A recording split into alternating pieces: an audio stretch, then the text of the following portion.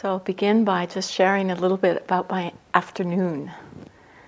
I spent the afternoon reflecting on what I might speak about this afternoon and, putting some notes together. And as I was working away, I just started to notice more and more joy arising in the mind.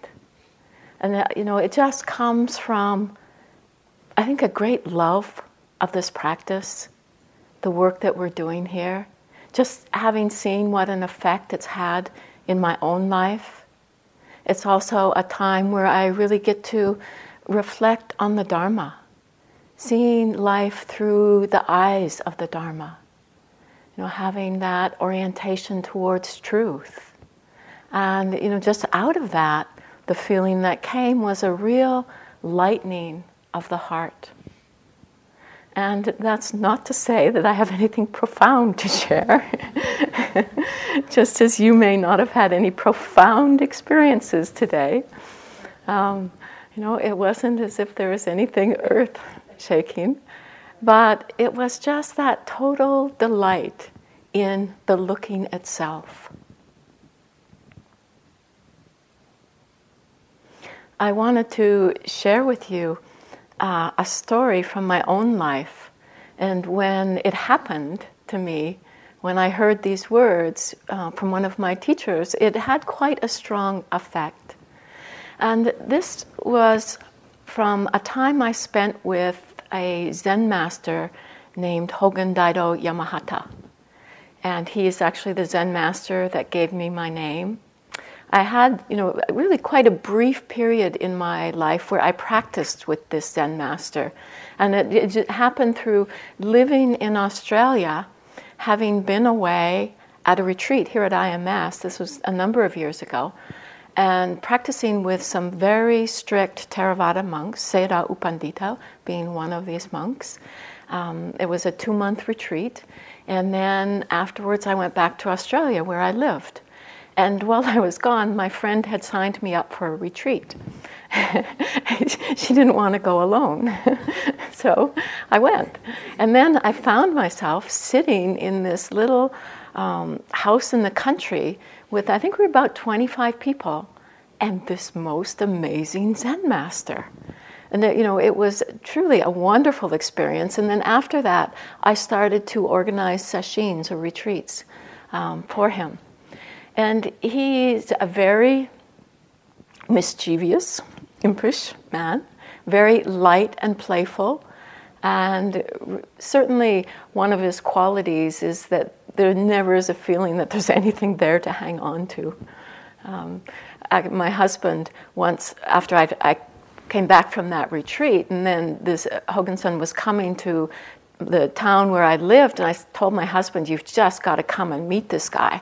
And so he comes and he sits through this evening with him, and then afterwards I'm really curious, what did he think of him? And he goes, no handlebars on that guy. I mean, it's something, the Zen masters are just expert at really cutting through the crap. And so I actually went through quite a wonderful period where I would practice intensively with my Burmese teachers, and then I would think I had some profound understanding, and I'd go see him and it would be like, okay. I was continually humbled in his presence, but in a very light and playful way. So one of the things that he was really good at was giving teachings on the spot in life.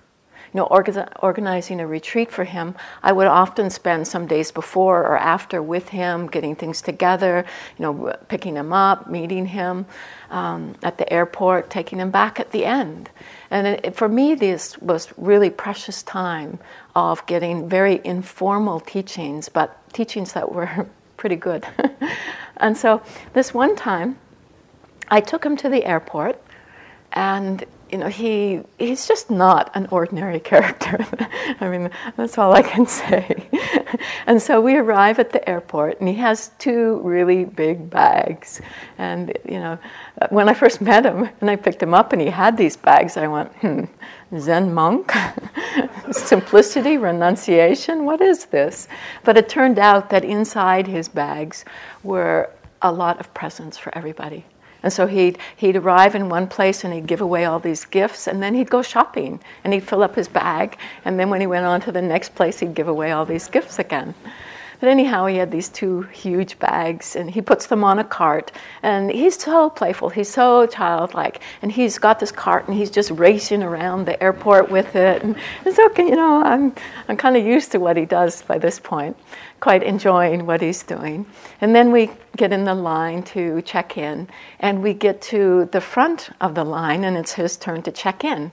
So the man behind the counter started to talk to Hoganson and very quickly went, whoa, no ordinary dude here. And so it was too much for him. So he just started to talk to me, and he's asking me all these questions, and we're getting him all checked in. But then, of course, he comes to the point where he has to talk to Hoganson directly.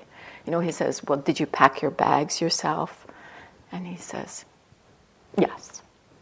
And then, whatever questions I ask, and then he says, and do you have any dangerous weapons? And so Hoganson looks at him in a totally sincere way and goes, no. And then he turned to me and he said, he asked me if I had any dangerous weapons. And then he points to his head and he says, and this is the most dangerous weapon of all.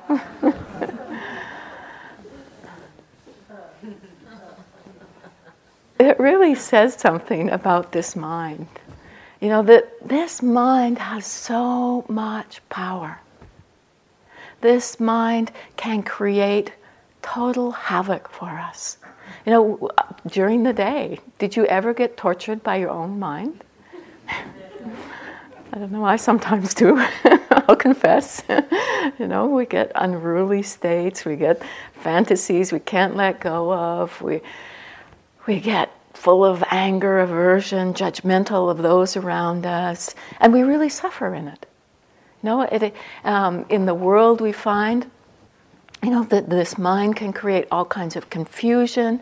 We can cause pain to others. We can cause pain to ourselves. And this mind also has the capacity to know truth, to be free, to know joy, to know happiness. It's such an amazing thing. And then here we are sitting right now with this opportunity to explore what it is to have a mind, what it is to have a body. We have this capacity to see both how we get tripped up and how we suffer and how we can be free. And it's said that the master key for this mind is that of mindfulness or awareness.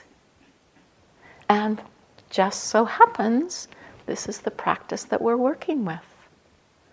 To really learn to be present to our experience as it is, without any overlays, any ideas about, but to really know directly and immediately. The master key. It's quite amazing that it's something that's so, in one way, simple, but can have such a powerful influence. And so tonight, I want to touch upon, remind us a little bit about mindfulness, and then about some other qualities in the mind that really support the strengthening of mindfulness or awareness.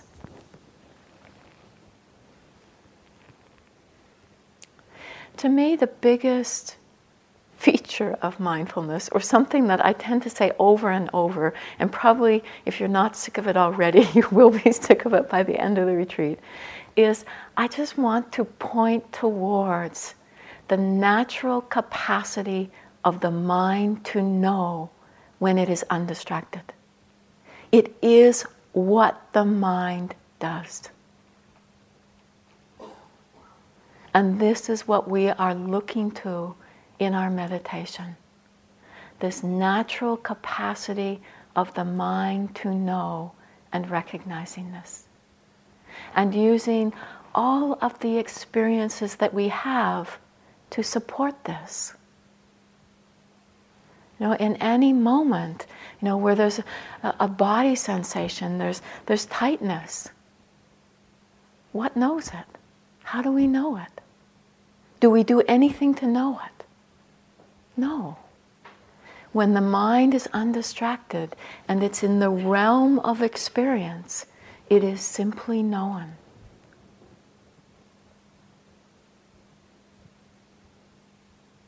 So, an important part for me in my own practice feels like a sense of learning what is my place here. What can I do? And it isn't that we need to manufacture this knowing.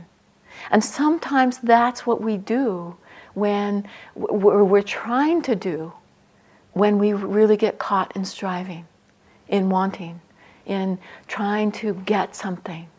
We try to force the mind to be mindful. And what happens there? We get tense, we get tight. When the mind is tense, tight, it gets hard to see. No? So it isn't so supportive, it isn't so helpful. But, if we can just really learn to notice when we've been lost, and as I mentioned the other day, in the very moment that we notice that we've been lost, mindfulness is already back. Awareness is already here. And it's not like you have to add something on top of that. We have been talking about using the breath, the body, simply because that helps to stabilize the mind. But that really, in that very moment of waking up, that quality of mindfulness is there. So watch where you try to add something to that. The more that in that moment we can simply relax and let the knowing be there, the more easeful our practice becomes, the more open the mind becomes, the more at ease we feel ourselves to be. And so it's, in some ways, it's a very simple part. There's actually a quality that comes with mindfulness that we do work with a little bit. And this is the active ingredient of mindfulness, which is the memory to remember. The memory to remember to come back, to look. And, it's very simple, just that memory, and then we're there. So it's remembering, in a sense, why we're here, what we're doing, but in a very simple way than just being present. So to watch that, we don't really start to over-effort here, to really try to make the mind stick with the breath. That's not going to be so helpful. But, it's really just even such a simple movement. If we've been lost, just the directing of the mind, it's like there's this whole field of awareness, and it really doesn't matter what we're aware of, but just by way of strengthening that stability, it's really just letting the mind rest upon the aspect of experience of the body, but then not trying to do something with it.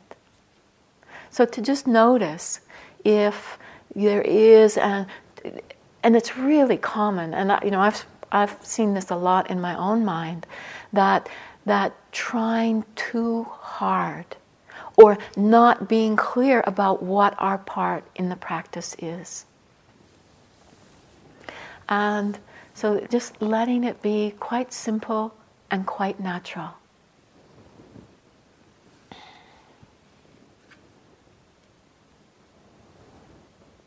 So along with this, we find that what really helps the mindfulness to take hold is when there is a balance in the mind of tranquility and alertness. And with tranquility, we have the qualities of relaxation, of receptivity, of acceptance, of trust. And with alertness, there's an interest in the mind. There can be the quality of investigation. And this brings a wise discernment to our experience. And when these qualities are in balance, it's like there's just this whole natural flow of the knowing mind that we can be aware of. And so I just want to talk a little bit about each of these, because what we often find, and it could be that today as we sit here, we find that we actually are starting to connect with our experience, and it has quite a calming effect. Maybe some of us touched this, maybe not. It's okay if you didn't, but it might have been in the realm of your experience. And so as that starts to happen, if there isn't a lot of energy or interest in the mind, what can happen is it's almost like we fall into the experience. Like it could be being with the breath, and the mind sinks into the experience, and we just don't know what's going on. Or sometimes we experience it by way of sitting through meditation. You sit down at the beginning of the meditation, and it's almost like you go into a cocoon-like state. And then the bell rings. And you go, oh my God, how did that happen? What happened here? And we just don't have a clue. I mean, I used to spend hours like that. It was pretty nice. It has a pleasantness to it. But there isn't any sense of really connecting and knowing of our experience. So that's something that can start to happen as we practice. And sometimes as the mind gets more and more relaxed, we might find that actually the spaciousness that we feel at some point turns out to a spaced outness.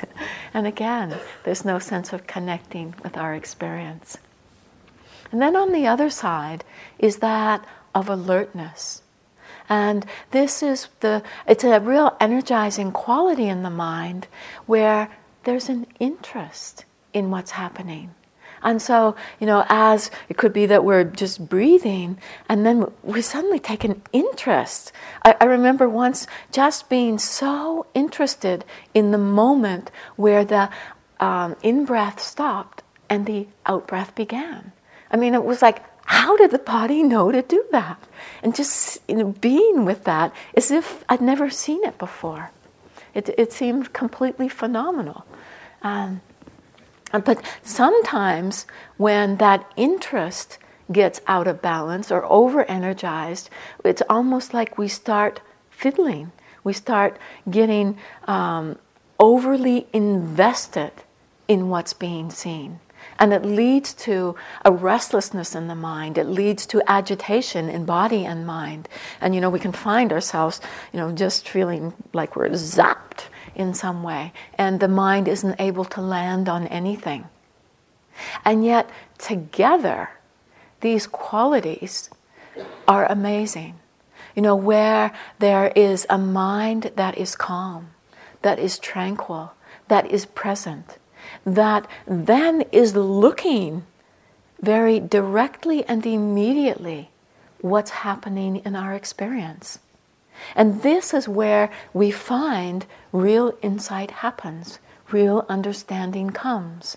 And it's not that we create that insight, that seeing of the nature of reality, but it's what happens when there is a balance of tranquility and alertness. This just naturally comes forth. And this is where the Dharma reveals itself. So, looking first at tranquility. So this is where, in the very way that we practice, we do so with a sense of relaxation, of not having to force, not having to create, not, that forceful energy that creates tension. That isn't present in relaxation. When we relax, it just tense your body up and let go. And just feel the difference in the two. And so then imagining, and maybe we know it in our own experience, when the mind has been really tight, involved in something. Could even be that we've been really involved in a thought, and then we see the thought, and there's no attachment. There's just a letting go that happens. And it's just that sense of, that ease, that quality of relaxing, of letting be. And, sometimes it sounds a bit funny to relax the mind. We hear about it in relationship to the body, that many times, we're told, relax the muscles, we do that. And we have a sense of, there's tension and there's just the softening. And then you hear about relaxing the mind, and it's like, quite not too long ago, I was with my physical therapist, and she asked me to move a certain muscle. I couldn't find what she was talking about. And so sometimes it feels that way when someone says, relax your mind. Where's that muscle? Can't quite find it. And yet, it's something that if we just bring this into the realm of interest, we start to discover what is the relaxed mind. What is the mind that's not holding tightly to something? And one of the ways that I've found very interesting to explore it was, often when I think of relaxation, I think of, being in a nice, cozy, comfortable chair and being able to just soften into it. Or, if we do yoga, the corpse pose, laying on your back, and you just can kind of melt into the ground.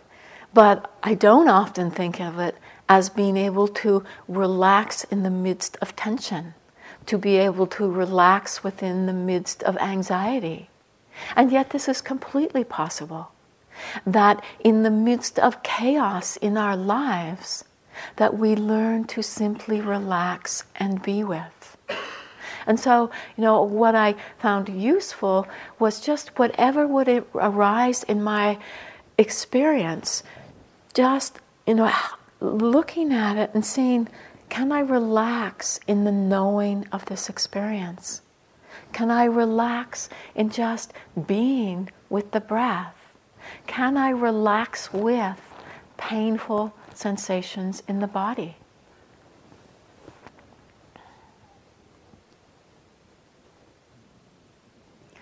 With this quality of relaxation, it's supported by a sense of letting be, allowing, and acceptance. That this is the way things are right now. Can I let this be as it is in this moment, without needing to fix, alter, or change? Can I meet this moment as it is?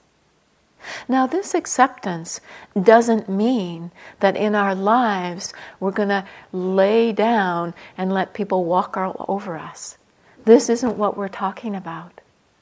It's being able to see things in the immediacy of this moment that then actually allows a wise response, a responsiveness to life that is based in wisdom and compassion rather than a knee-jerk reactivity. Or it allows us to connect with life deeper than our superficial ideas, beliefs, and opinions. And this is where the quality of mindfulness is so important, because mindfulness in itself is unencumbered by these views, by these ideas. It is this really direct knowing. And so, this, you can see this all works together. It's all there together. And so in these moments where, we might have a knee-jerk response to move away from suffering, it's a painful sensation in the knee, that's been our habit in life. When something is unpleasant, get away from it.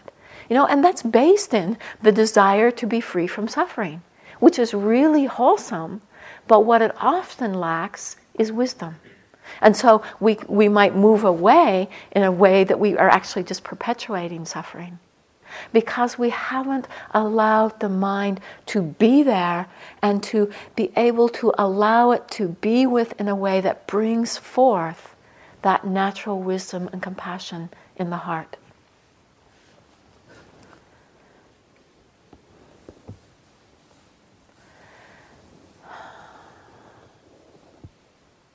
And all of this, too, is supported by trust. If we don't trust, we can't let ourselves move into the unknown. It's like we want to stay in control. We want to stay in the driver's seat. It can be like we want to do a scientific experiment and prove the results that we want. But that isn't how the Dharma reveals itself. And if it did, we would probably all be free right now. Because in our lives, we have tried so hard. And I want to say that trying comes from a really noble place. We just are confused in how we're trying. We keep so often seeking outside of ourselves, trying to create, trying to make conditions where we can find happiness, not realizing that if we really let go, let be, and be within, it's already here. And so, there's just,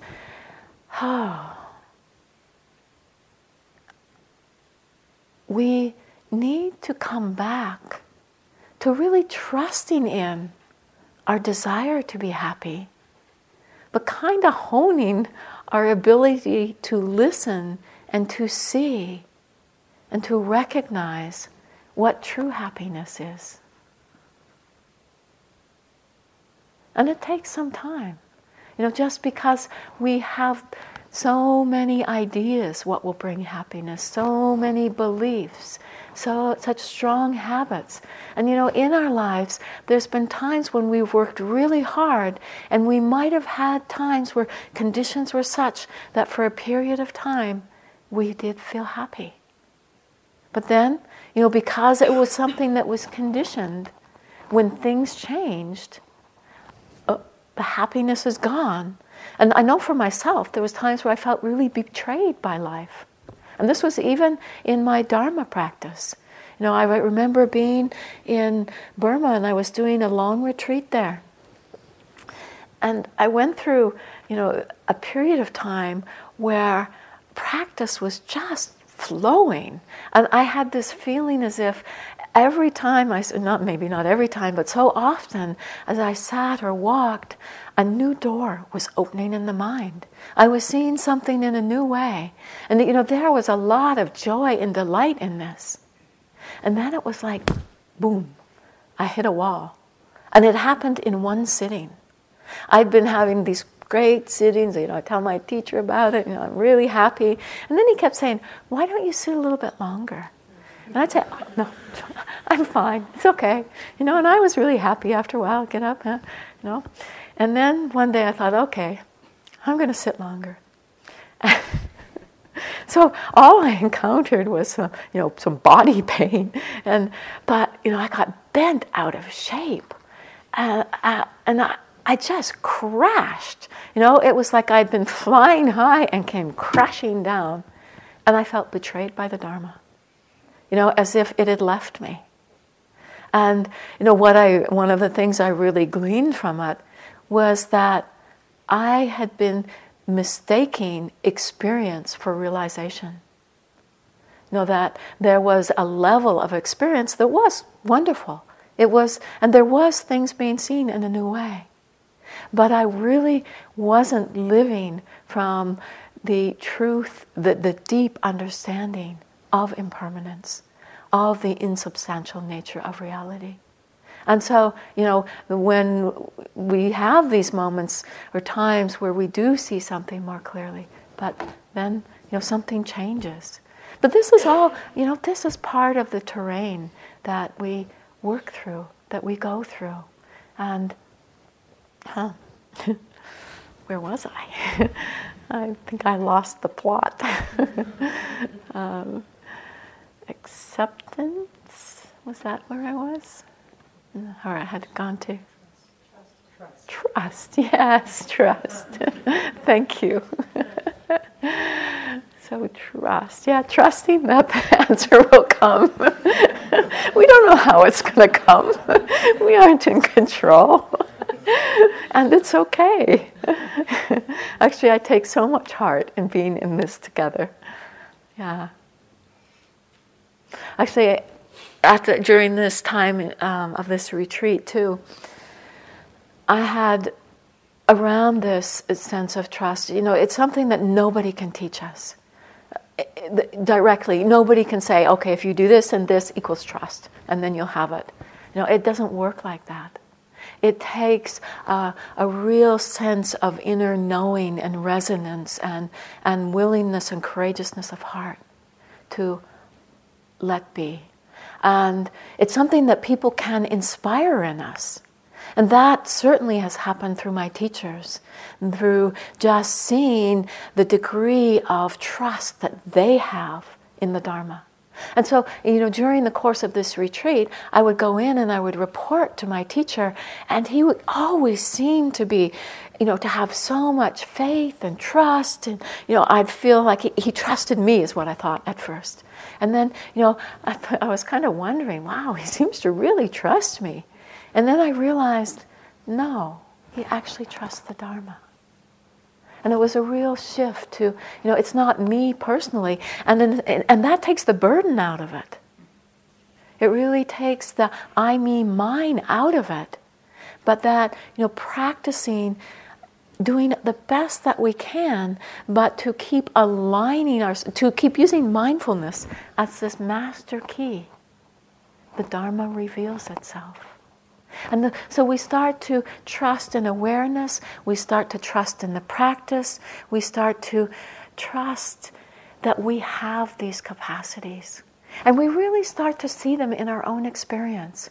And this brings a lot of confidence. This brings, just, whoa, a sense of, yes, I too can be free. And the Buddha, he gave us these practices. And he also said, my English is getting tied up, is it, if it were not, if it was not, were not? If it were not possible, I would not ask you to do it. And so, I think I spoke about this on the first night, really coming back to, we do have these inner qualities. We do have this potential. And if we aren't so run by fear, if we aren't so sure that we have to do something to get that, but if we really stop and look within, this is our nature. It is possible for each and every one of us.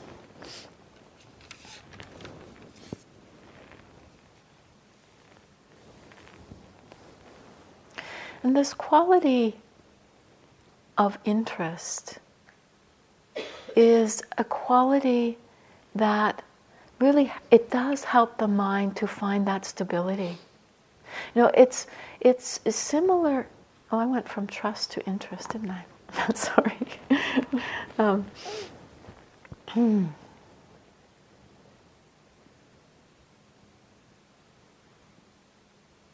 So to finish up on these qualities of tranquility, the relaxation, the acceptance, the letting be, and this sense of trust. Now, so this is one side of it. The other side being that of interest. What is happening? So it's not like when we are mindful, we become a zombie. With this interest, we actually find that this is where the wise discernment comes. This is where the quality of investigation comes in. And this interest is a non-interfering interest. But it's like when you're listening to something that somebody's saying that holds your attention. It's like, and you're listening and it opens up the mind. You're hearing something and it has within it that quality of receptivity, but there's a real vitality. There is a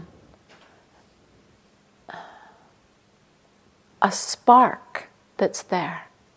And this spark actually lights up the whole field of awareness. And this is what makes wisdom possible. And this quality of interest, or sometimes the quality of investigation, has to come really unencumbered. Because we can't do it from a place of I know. And really one of the greatest hindrances to awakening is the idea that we know. Actually, I once heard teachings from the Dalai Lama, and he was talking about how, this danger in thinking that we know. A premature wisdom that's just coming from the intellectual mind. And what it does, it cuts us off from really directly, experientially knowing. We get locked into the conceptual mind. And this quality of investigation or probing needs to be free of the ideas and beliefs that we carry, so that we aren't trying to prove our own experiment, but that we're really coming to look in an unencumbered way that has that quality of freshness of mind that mindfulness has. As if we're seeing something in a new way. And yet sometimes, we can tweak that quality of investigation by simply asking a question. So it could be, we're feeling, we call it pain in the body. And rather than staying on the conceptual idea of pain, we go, what does this feel like? And we just ask the question, and then we let the mind sense into the experience. We let the mind really meet that experience with interest to come to know in a new way.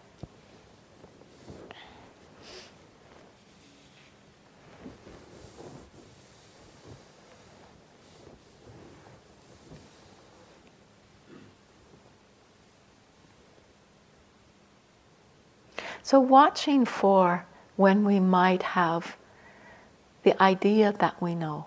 And that's in something as simple as being with the breath. Oh yeah, I know the breath. I've had 450 million of these breaths. I've been breathing since the time I was alive. And, as soon as we think that, boom, are we seeing our experience? Are we knowing it directly in this moment? I actually had a retreat once. It was a very short half-day retreat where there were some young students who came to practice. And I guess they weren't totally young, but, college students. So I'm getting older. Anyhow, they came and we went through sitting, walking, and, they were quite sharing of their experience. Only there was this one woman who was quite quiet the whole time. She didn't say anything. So I really had no idea what was going on in her mind. And then as she was leaving, she just said very simply, you know, I don't think I've ever really walked before. And that's what mindfulness is like. And that, you know, just this quality of interest can let our experience be that fresh. As if we've never done this before. And often it is that when people come in and have moments like this, they almost feel embarrassed, like, you know, it's so simple in a way, and yet we don't do it in our lives. So if you find that boredom is there, where there's a disconnect, there isn't this alive energy in the mind, it can be really helpful to just ask a question really appropriate to this moment. You know, if it's boredom, you could be, well, what does boredom feel like? You don't have to go far. You could feel boredom in the body. What boredom feels like. You know, body feels heavy, dull, or there's a rigidity, and whatever it feels like. But, you know, then we're really connecting with our experience. It really brings an energy to the mind, which when the lights are on, hello, it's pretty amazing.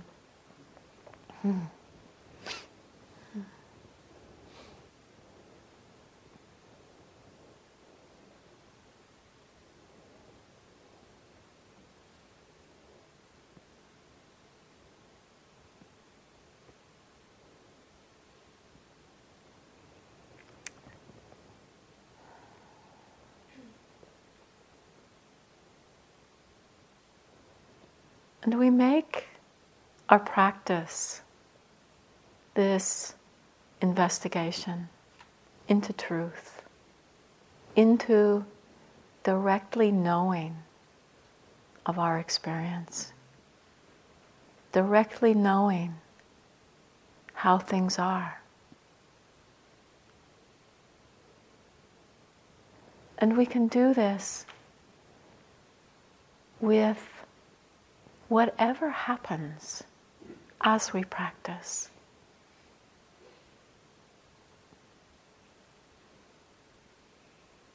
Because the Dharma is not outside of us.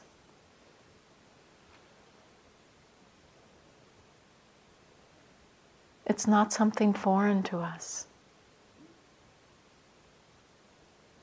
We are nature. We just don't often understand what this means. But remembering that mindfulness is the key. The key for us to unlock happiness within ourselves. A happiness that is not conditioned.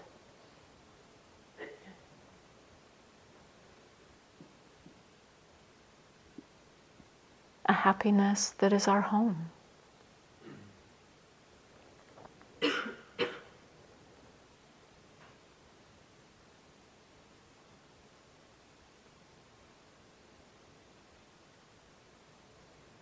Using your time here to support this process with this balance between tranquility, relaxation, softening, ease, spaciousness, and alertness, interest, investigation into the very nature of life itself.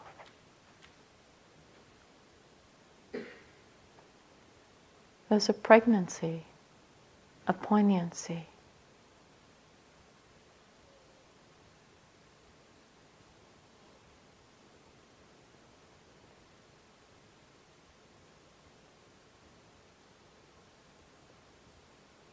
And it's this sometimes seemingly painful and sometimes very joyful exploration of the truth. So let's just sit for a moment.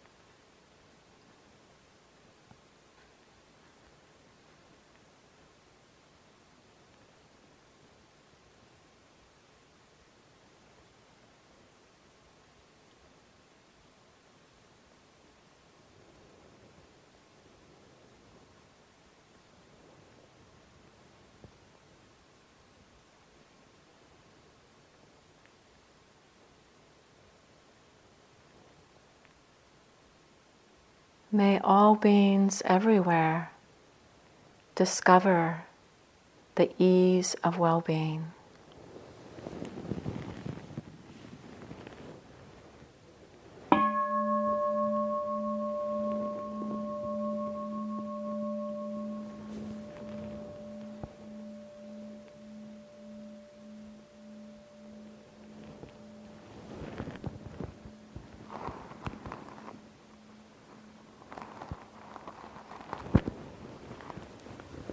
So we have a half-hour walking period.